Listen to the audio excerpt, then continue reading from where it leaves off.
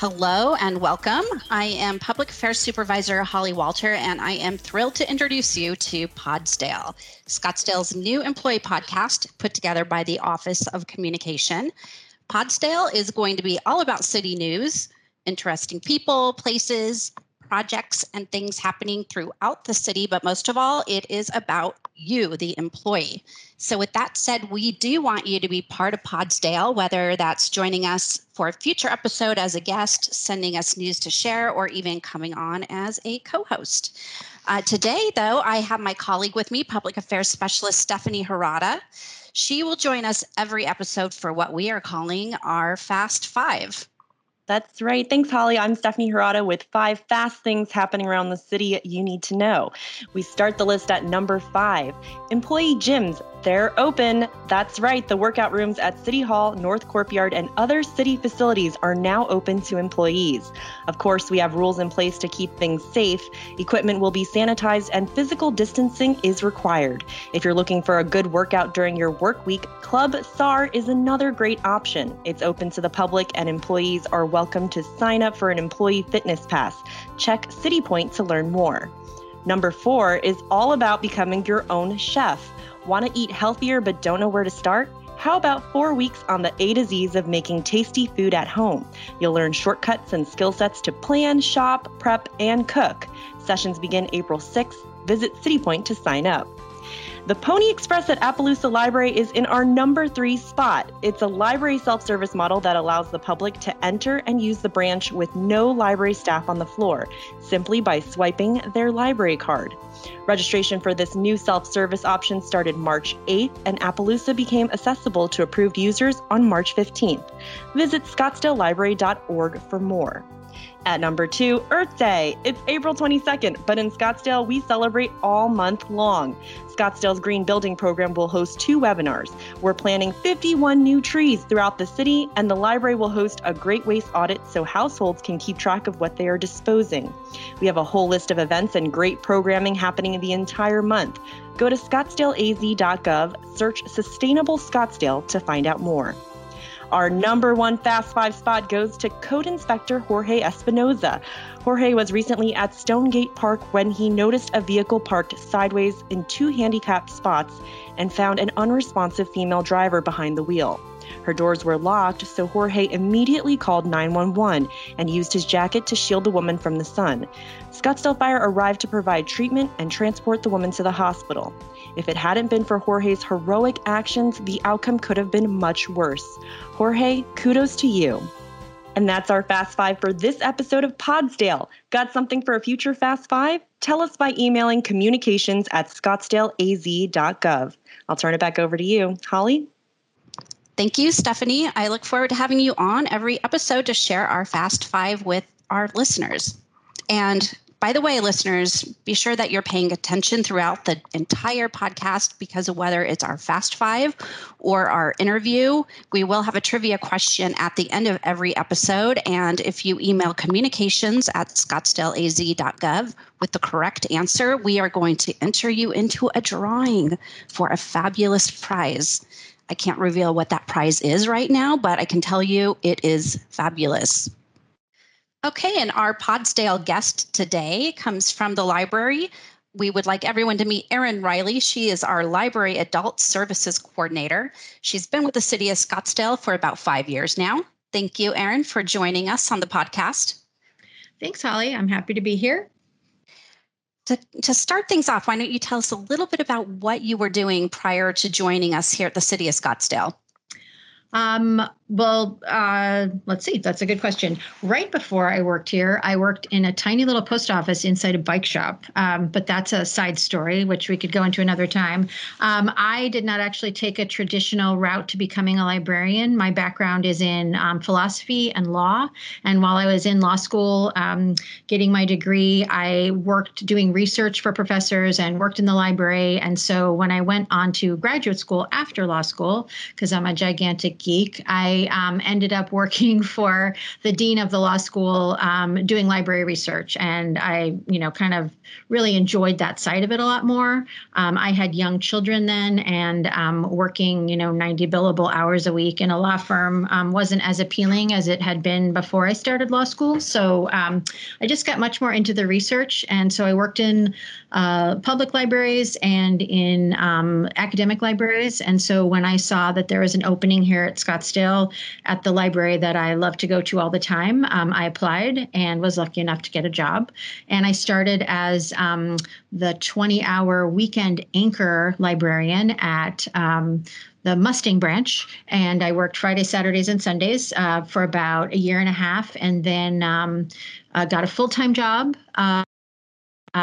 Became a lead librarian at Civic Center. And then when the job for the adult services coordinator opened up, I was lucky enough to be asked to interview and then get the job. So that was it was almost 2 years ago. And that's how I got here. Great. Well, that does sound like an unusual path. We might have to revisit that job at some other point.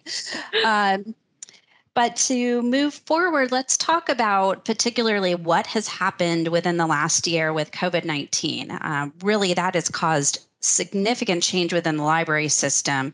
You've really had to be innovative. You've had to adapt to the pandemic, everything from offering curbside service. You've developed online library card registrations. Our branches were closed for a short while, but really the library never stopped operating, correct? That's right, Holly. We were able to keep our drive-thrus open even while all of our buildings were closed, which is really just a short period of time because some of them reopened, closed in March and reopened as quickly as June. But even while anything was closed, we were offering services through our drive-up windows, and we added curbside, as you mentioned. And that's when we were able to start getting people library cards online and letting them renew online so that they never really had to be without the library services and materials. And you've also formed a virtual library branch there, among other things. To kick this off, what is a virtual library? Well, as you already know, all of our physical library branches are named after horses, except for Civic Center, of course. We've got Mustang, Arabian, and Appaloosa. And so our virtual branch, which you can find on our website, is called Pegasus, because that's a horse, a mythical horse. But this is a real place that kind of collects all of the information on our website about our virtual programming and services. And this has been developed in the last 6 to 8 months. It's something we had been working on anyway, but the necessity of having to really rethink our services because of COVID-19 and think about more contactless delivery for our services really spurred us to get going with this and find a place on our website that we could collect all of this information for patrons. So there's information about how to get a library card online. There's information about how to renew your library card online. There's a lot of programming that you can link to. We have story time programming and kids, crafts, and STEAM programming that's accessible. And then also our adult services programming that's available. It can be linked from that Pegasus branch, which you can get to from the homepage of our website. We also, though, have links to other research databases and information about our digital library, which has soared in circulation during the time of COVID. We have a lot of people who are avid library users who've never stepped foot in a physical branch because they can do everything they need from reserving to borrowing to reading right online. And that all those digital services include books and audiobooks, magazines, movies, comic books, anything you can stream, you can access with your library card. We actually have also started a series of completely virtual programs called Books and More, and we have one that comes out of Civic Center Library, which is called Get Lit, and one that comes out of Mustang Library called In the Stacks, and then we're going to have a new one coming out of Arabian Library called Turning the Page. It's really an incredible variety of services, and to take a look at this virtual library, and I love the name, by the way, Pegasus, that ties in nicely with our branches, but right? Is it simply visiting the website? It is. You just go to our homepage, and the first thing you'll see is Pegasus, the virtual library branch, and you can click on it, and it just opens up all the services that are available. And of course, it's super easy for a city employee to sign up for a library card. You don't have to live in Scottsdale to do that, correct? That's right. Anyone in Maricopa County can get a library card, and we do have now. So all you have to do is go to our website, click on library card services, open the application, upload a piece of postmarked mail with your name on it and a utility bill that comes to your address, and you're in business and you can live anywhere in Maricopa County and get a card for free. And we do actually deliver people's library materials right to their office or their workstation in the city. That's a service that we've been trying to do for Scottsdale employees since the pandemic started. Great. And that's simply scottsdalelibrary.org to get yourself set up to do that. That's right. Let's talk about your position in particular as our adult services coordinator. You've probably had to make a lot of changes, I imagine, with the pandemic in place. What do we offer though with adult services, and what is with that? our adult services are all of the programming from on up. So our youth services team was very quick off the block to get virtual story times and different kinds of programming taped and ready for our youngest patrons. And it took us a little bit longer, I have to admit, to try to get some of our adult services into virtual form. And one of the reasons is that we have a huge contingent of fabulous volunteers who've done a lot of the work here at the library. We have a great staff, of course, who are fabulous, but they are really supplemented for a lot of our adult services programming by volunteers. So all of our ESL programs had been taught by volunteers, and our computer literacy classes were taught by volunteers who had actually come over to us from the Via Linda Senior Center, where they'd been teaching computer classes for, I think, almost 10 years before they started here. So about a year before the pandemic, we transferred that program here, set of computers, and set up a space and started registering for people for basic computer classes so that people could get just the basic knowledge they need to use Word or do Excel or make photo books, really simple things.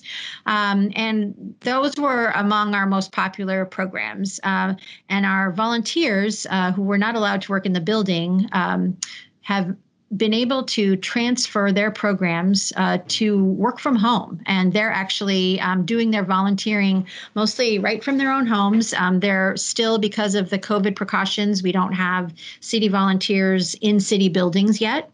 So they decided they really wanted to take the ball and run with it and keep that program going. So we use our Teams, Microsoft Teams platform, and put the links to meetings in our online calendar. We register people, and the last class we had 55 people learning how to use Excel spreadsheets, which I think is amazing, because if I could avoid learning how to use an Excel spreadsheet, I would do that. But there were enough people who wanted to do it, and we had a great volunteer teaching the class, and people said they really loved it. We had a great response. So we're going to try to expand that program virtually. We've expanded and added some volunteers and had some of our old volunteers take on new roles. And we have staff who are working with the volunteers kind of as chat monitoring, wing people to help keep those programs running smoothly and make sure all of the questions for each class are answered. And it's just been a really great way to transform something that we were doing that was going well into something that's going well in a new format. Some of our programs, as you can imagine, we were showing movies and we were having lectures and doing all kinds of book discussion groups. We have had most of those things be able to move online. Our book discussion groups have moved online. We've started some new ones and continued old ones, and our staff members run those. And we've had really great response from patrons. And all of the things that we were doing that we'd really like to provide the public, we've really tried to find a way to continue to do them in this new format and in this new manner. It's so good to hear that we are doing those things. In particular, we have so many great volunteers at the library, and the fact that we had to keep them home for so long was was difficult. I'm sure, but the fact that we can bring folks back, have them virtual, and in particular teach these literacy classes, because I'm sure that likely ties into many of the other things that you're offering within adult programming. It's Absolutely. fantastic to hear. Absolutely. Well, we have some other things that we're developing. We've gotten some grants this year for doing citizen science programs, which is crowdsourced scientific research. And we're going to be taking those programs online and making them virtual as well. And we're going to premiere some of that during April for Earth Day and Arbor Day, which is a big deal in Scottsdale. And we've also gotten a grant to provide like just basic legal research information for patrons. And we are going to make that virtual as well and put that on our Pegasus branch so that it's a link people can go to and see videos and learn about what kind of information we have that they might need. So all of those things we've really taken a little time to rethink what we were planning to do, which was have programs and have a lot of people in the library and visiting and circulating all our materials. And we've really tried to make sure that we can still get people the information they need, just in a manner that's safe and secure.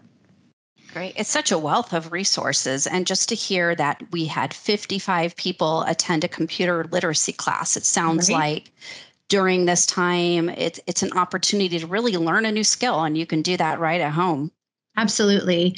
We have other resources on our website as well. We have something that's called Universal Class, which gives people all kinds of classes ranging from, French grammar to crocheting to abnormal psychology. And you can take those right on the website. They're taught by skilled accredited professionals, and you can get certificates of completion for some of the things that might improve your job skills, or you can just take something for fun and learn a new skill while you're not getting out, and mixing up and doing other social things. Wow, I'm going to have to check that out myself. And it's to find this scottsdalelibrary.org. Yes, where you can find any of this information on our adult services programming and Pegasus and all the things that Erin has talked about, but not that she's not busy enough already, but to add on to that, I know that I've been fortunate to work with you and others from across the city on a Bloomberg Philanthropies training program that's focused on some human-centered design. What we're looking at really is trying to find ways to reduce the number of non-emergency health-related calls that come into our 911 system. And what we have learned through interviews with residents and others, we have found that many of these calls are coming in from seniors and their caregivers because they are socially isolated and they don't know where to turn for help. How is that related to what you do, Erin, and what have you learned from that experience? Well, I think the whole project has really been eye-opening for me, not just in relation to the problem that we've been working on, which you just described, but with the ideas and the way we're looking at solving that problem. I think that looking at getting input from citizens, which is something we've done, and looking at a problem from the perspective of the people who are going to use our services rather than from staff who are providing services has really been enlightening for me. And that really did help me apply some of that and solve some of the issues I had when I was looking at how to make our services virtual. And I've been able to share some of that information, at library management meetings where so many of our team have been working on the same kind of problems. So when we were looking at trying to put together a website and a form for people who wanted to sign up for a library card online, we're able to try to streamline it and think about it from the point of view of the user rather than, what's going to be easiest for staff collecting that information. I think that was really helpful. And I just really like the idea of trying to remember that services are for citizens and that citizen input is really important as we go about constructing those services. Absolutely, about listening to those needs and thinking about how we can offer whatever it is that patron needs. That's right. Do you have any parting words of wisdom that you can pass along to our employees about the library or its services, or anything else you want to add about the things we've already discussed, Erin? Well, I think if you haven't been in a library for a while, you should really take a look at our website and, come into our open buildings, because libraries have changed from when we were all kids. There's a lot more going on and a lot more resources. You can find so many things in the library that you couldn't even, 5 or 10 years ago. So I think that's definitely worth a look. And I also think that as we're all looking at ways to manage as we get through COVID-19 and as we restart things afterward, when I first thought about, basically my whole job was offering programs that people came to at the library, and I had to look at it and figure out how to make that totally different. And it can be done. I guess that's really, I encourage everybody to really just not despair, but really to look at what they can do, and they'll surprise themselves. I think we've all surprised ourselves here at the library, and the response has been really great. Those are great parting words. And we are so thankful that you could join us on the program today and take the time to talk to us about what's happening over at the library. And again, anyone who would like to learn more about adult programming, about our virtual library branch, Pegasus, the city's curbside service, any of the other things that Erin talked about today, just please go to scottsdalelibrary.org. And thank you again, Erin, for being on the show. Thank you for having me. That concludes our first episode of Podsdale, but we can't sign off without our trivia question. Remember, answer this trivia question correctly.